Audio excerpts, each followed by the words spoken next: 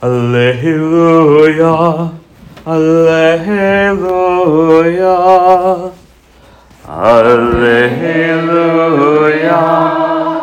Alleluia. I am the light of the world, says the Lord. Whoever follows me will have the light of life.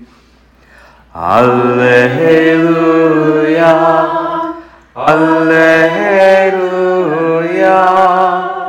The Lord be with you. And with your spirit. A reading from the Holy Gospel according to St. Mark. Glory to you, O Lord. As Jesus was leaving Jericho with his disciples and a sizable crowd, Bartimaeus, a blind man, the son of Timaeus, sat by the roadside begging. On hearing that it was Jesus of Nazareth, he began to cry out and say, Jesus, Son of David, have pity on me. And many rebuked him, telling him to be silent. But he kept calling out all the more, Son of David, have pity on me. Jesus stopped and said, Call him. So they called the blind man, saying to him, Take courage, get up, Jesus is calling you. He threw aside his cloak, sprang up, and came to Jesus. Jesus said to him in reply, What do you want me to do for you? And the blind man replied to him, Master, I want to see. Jesus told him, Go your way, your faith has saved you.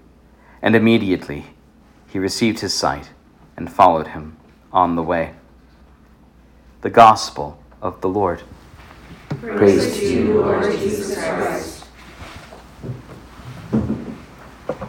So, very shortly before I finished college at Loras, just before I entered the Dominicans, Bishop Johnson, then lowly Father Professor Johnson, took me as his sort of assistant to a conference at Notre Dame. And it was an aesthetics conference, so it was a bunch of philosophy nerds and super Catholics with lots of children. And so these little ones kept coming up to me. It was a philosophy conference with children. That was the first weird thing. And this little guy came up and he was talking to me, and I said, What's your name? And he said, Ignatius Aristotle. And then I met his brother Polycarp Plato, and it went on from there. Is your daddy a philosopher? Is your mommy a philosopher?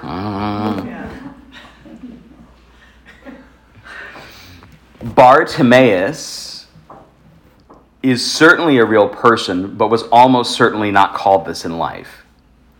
That's not a slight against St. Mark, but he's playing with a kind of a literary trope. Timaeus isn't a real name. There weren't people running around first century Israel with the name Timaeus.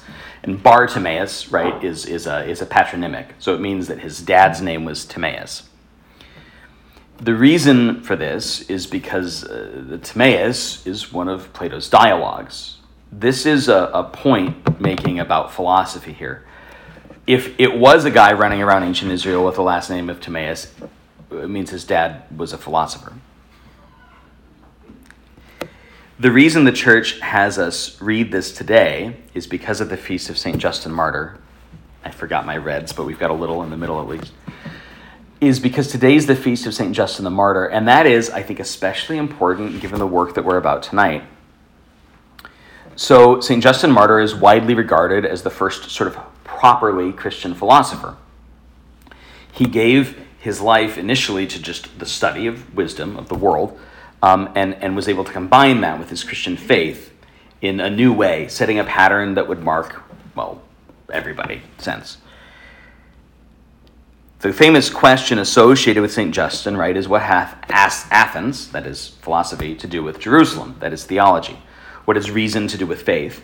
And the sheer existence of us here and the kind of work we do tonight is the answer. Faith and reason are inextricably wed, both gifts from the same God, intended to help us to understand not only the world in which we live, but he who has made it better. It has some practical applications for us, though. So in the early church, in the ancient Roman Empire, Christians were notable for not foundering their infants. In fact, very often, the way people got caught and ultimately martyred was that they would go out trying to collect other people's infants who'd been abandoned in the wilderness. Now that was based initially on a conviction of faith. We recognize that we shouldn't treat babies this way. But coupled with reason, it helped convert the empire. The same can be true for us today.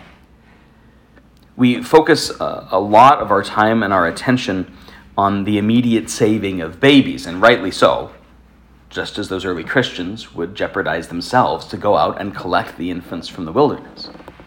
But this is about more than any individual child. This is about truth. And when we are able to stand as witnesses to truth well and rightly, with great love and charity, then it has a compelling force all its own. Then faith and reason are wed in a kind of perfect harmony, and it actually becomes difficult to refuse and not easy to let go of. Let's pray today that, like St. Justin, we would be able to wed our faith with reason, our reason with faith, that our lived example would be as compelling an argument as any we can produce with our brains and our tongue, and that as we endeavor to continue this great work of saving babies and serving mothers, that people would be brought not only to truth in the abstract, but truth in the flesh, Jesus Christ himself.